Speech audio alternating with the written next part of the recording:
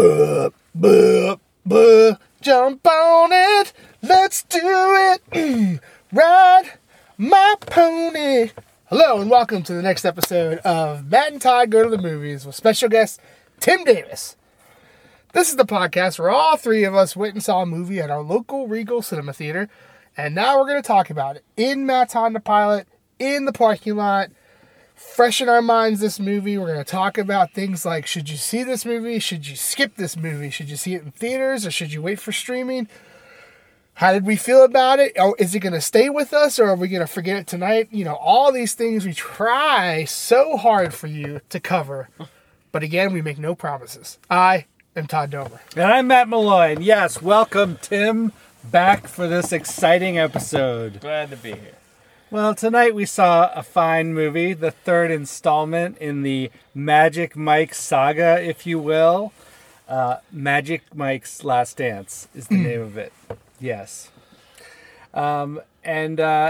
We really don't have many returning appearances in this movie from other Magic Mike's movie, other than Magic Mike himself, Channing Tatum. There are some other old strippers who appear on a Zoom call, but that's about it. Yes. And as far as famous people, you've got your Channing Tatum, and you've got your Salma Hayek, now Salma Hayek Pinot. I'm not sure how to say it. It sounds French to me. Pinois. Could be. Well, anyway, apparently she's taken on another last name. Fair enough. But anyway, that's, you know. Sorry. Wow. Sorry. Whoa. Hopefully that's the only one. Oh, gosh. My side hurts a little bit. Uh-huh. You crack a rib on that sneeze there? I mean, it feels like it, honestly. All right. Well. Todd's last sneeze. Oh, yes. So, yeah, they're the only famous people in this movie. What is this movie about? Well, it's about Magic Mike, former stripper, former furniture making person. Both of those careers are over, and now he finds himself doing some bartending and meets up with Salma Hayek's character, whose name is Maxandra. Maxandra, yeah. Which is a name that I've never heard before. That is fair. But, yeah, so he meets her at a party. She's a rich lady having a benefit party, and he ends up, even though he's retired, goes back to his roots, gives her an old lap dance, and it's off to the races. From there, she decides that he should come to London with her, where she normally lives, and choreograph a dance show at a theater that she owns. Yep. And so the movie is about a couple different things, but the main focus of the movie is this dance show and getting it ready to go and having the show happen. In the meantime, there's a romantic attraction between Salma Hayek's character and Channing Tatum's character. And there's also her ongoing divorce saga that's happening during this because she's getting divorced. That's really what the movie is about, or that's what happens in it anyway. And that's what I'm going to say about it. And now, Todd, I call upon you to give us your gut reaction for Magic Mike's Last Dance. And I will answer the call. Selfishly, I've been a fan of the Magic Mike series. Yep. And unapologetically, yes. Gut reaction to this one is that this one's very different than the other two. Yes. It goes a little bit more on the serious side, which I just wasn't expecting. I'm not saying it's bad or good. It just threw me for a curveball, honestly. I kind of was looking for just a third movie of just like the gang getting back together and seeing all the old guys and stuff like that. So, I mean, I got to be honest, I was a little disappointed that they're really not in the movie. They're in one Zoom call, and that's it. And that was kind of, honestly, that was a letdown for me. But I think there's like, I mean, the movie definitely goes for a more serious tone of like, and it's almost like more about women than it is about male stripping and women empowerment and stuff like that. So, I mean, I think I just was thrown for a curve. It was hard for me to like zero back in once I kind of like figured out that those guys were probably not going to be in it at all. I was kind of hoping for something flashy with them in it or something like that, but it just really didn't happen. But outside of that, I'm a fan of old C. Tate's. You know, I'll go see a movie if he's in it, and I think he pretty much did exactly what he's done in every Magic Mike movie in this one. I'm not saying it's stellar acting. I'm not saying it's bad acting. I'm just saying it's like he kind of knows the role because the role is kind of him, I guess. So, Selma Hayek really tried her, like she really like was swinging for the fences, and I think in most scenes, I think she did a really great job. A couple of scenes, I was kind of like, you tried way too hard here. Yeah. And then on the technical side of things, I noticed a couple of like, just almost rough transitions in the filming and stuff like that. Like there was one like kind of scene that just like, I don't know how it's burned in my mind at this point, where it's like a close up on someone and then the camera just goes like this for a second while they went from center frame to the right, and it just kind of, that was it. And I was like, I don't understand. Like it feels like I caught a couple of mistakes that slipped through the cracks here of this movie. So, all right, trying to get down to the old business here. Should people see this movie? Well, if you're a fan of the series, then sure, absolutely. You know, why not finish out the trilogy here? If you've never seen a Magic Mike movie and the first two didn't interest you, I'm not sure if I can really say, oh yeah, come see the third one because it's going to blow you away or anything. I mean, it's more of a serious tone and stuff, so maybe that'll draw some people, but, you know, I don't think we're getting a 5-star movie here.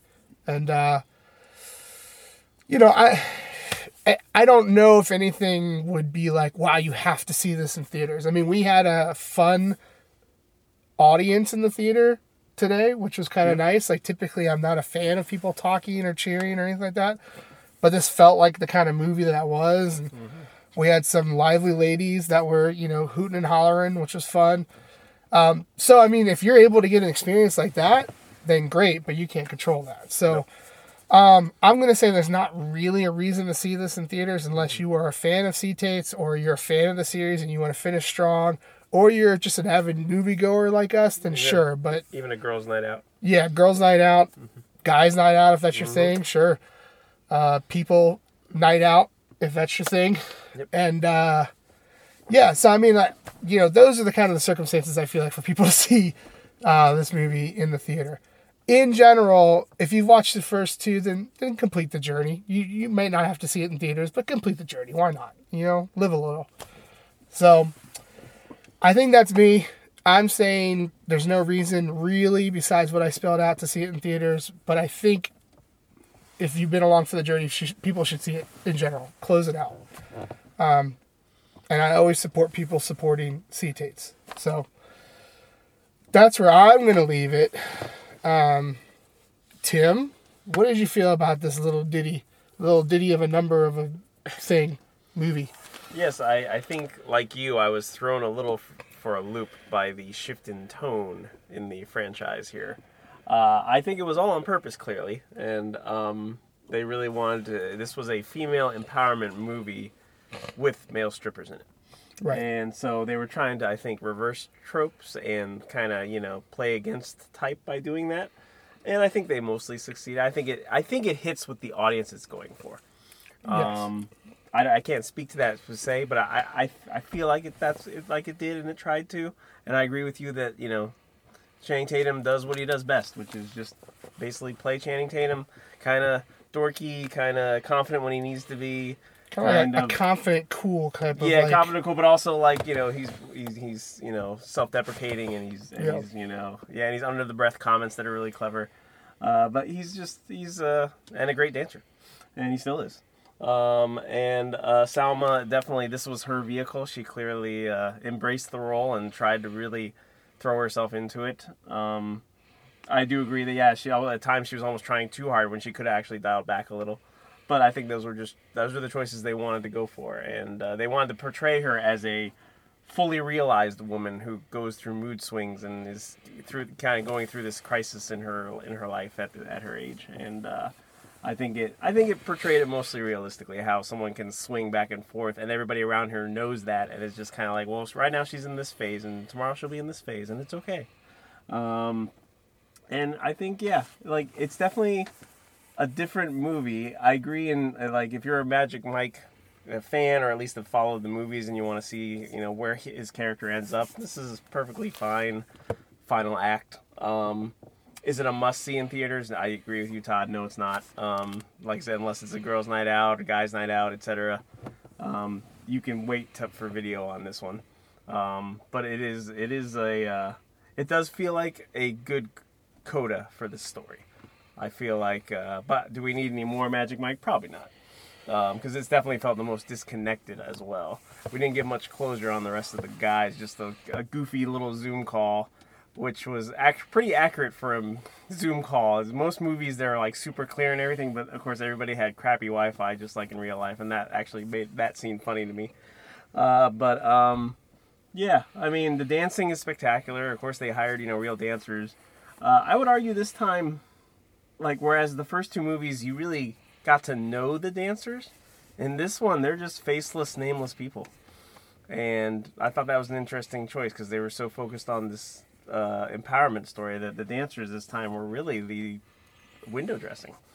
And so I thought that was they didn't even name the woman dancer. I thought that was she's just the ballerina. Interesting shift. And find me a ballerina. Yeah, it was an interesting shift as far as focus, but I mean, it seemed to be all the choice. And if you're a Soderbergh fan, it's definitely his style of movie, the way he directs. And so I mean, did I love it? No. Did I hate it? No, not at all. It's a perfectly fine way to spend a night.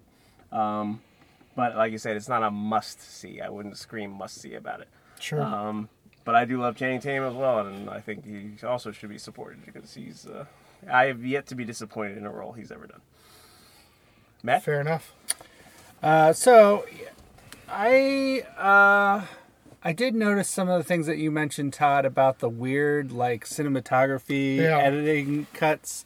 And there were some shots that it was just like, why are they focusing on the guy driving the car's eyes at this particular moment? I feel like Soderbergh does that, though. Yeah. Yeah.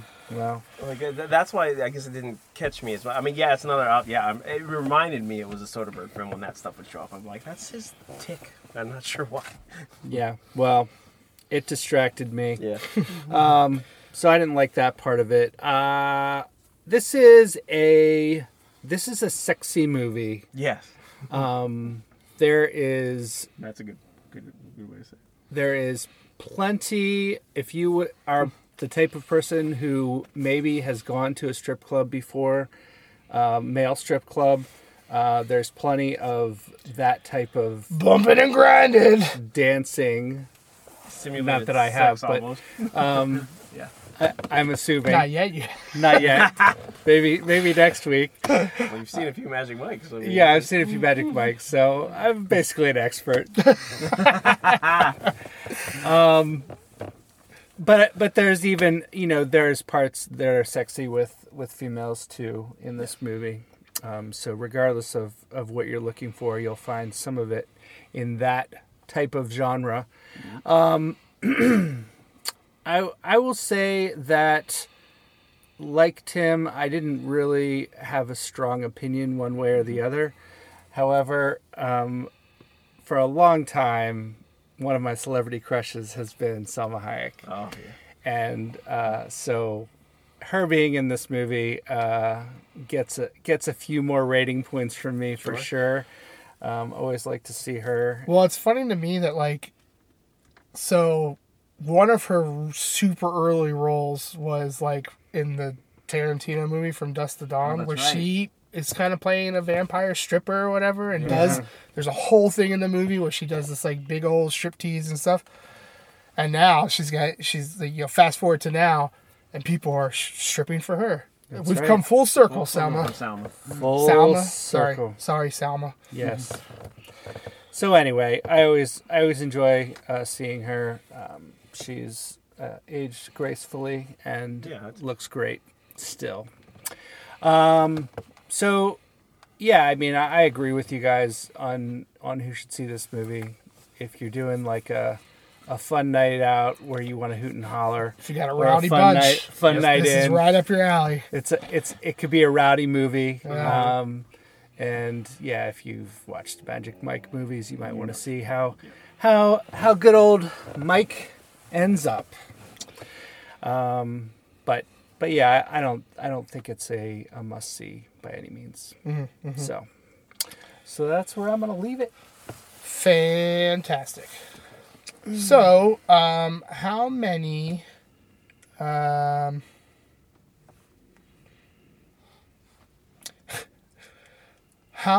weight-bearing shelving units would you give this movie, which comes into play in this movie in very creative ways, I must admit. Yeah.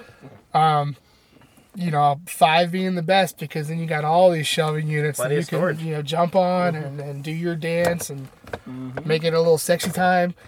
And then 0 being the worst, because then you just got, you're just on the floor. Who cares? You got no props and stuff like that. Mm-hmm. So let's start with Matt. Yes, we'll start with me. As we do. And I'm going to go...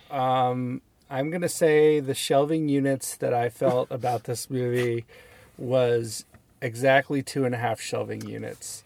Not too few, not too many, just right down the middle. An average movie. Would have been below average without my crush in the movie.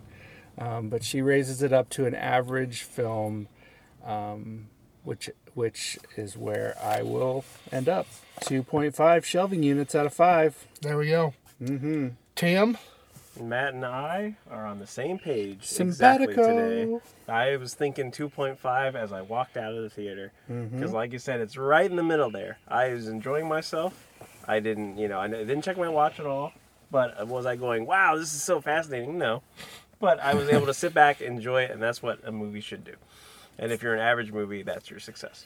So 2.5 for me as well. Fair.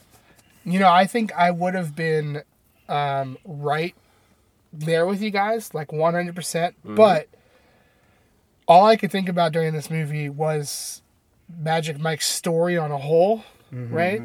And, this was not his I was kind of sad that, thinking about the first one where his dream is to just build furniture and, it's a passion and and then the second one is that he goes on a trip to raise money because he wants to save his business, and then coming into this one, his business is under and he's a bartender and he kind of goes back to dancing. I was kind of I get the story-wise, but I wanted a different ending for Magic Mike. Yeah, so that kind of took me down a little bit. I feel like this was not a great conclusion to Mike's journey, which is kind of sad to me.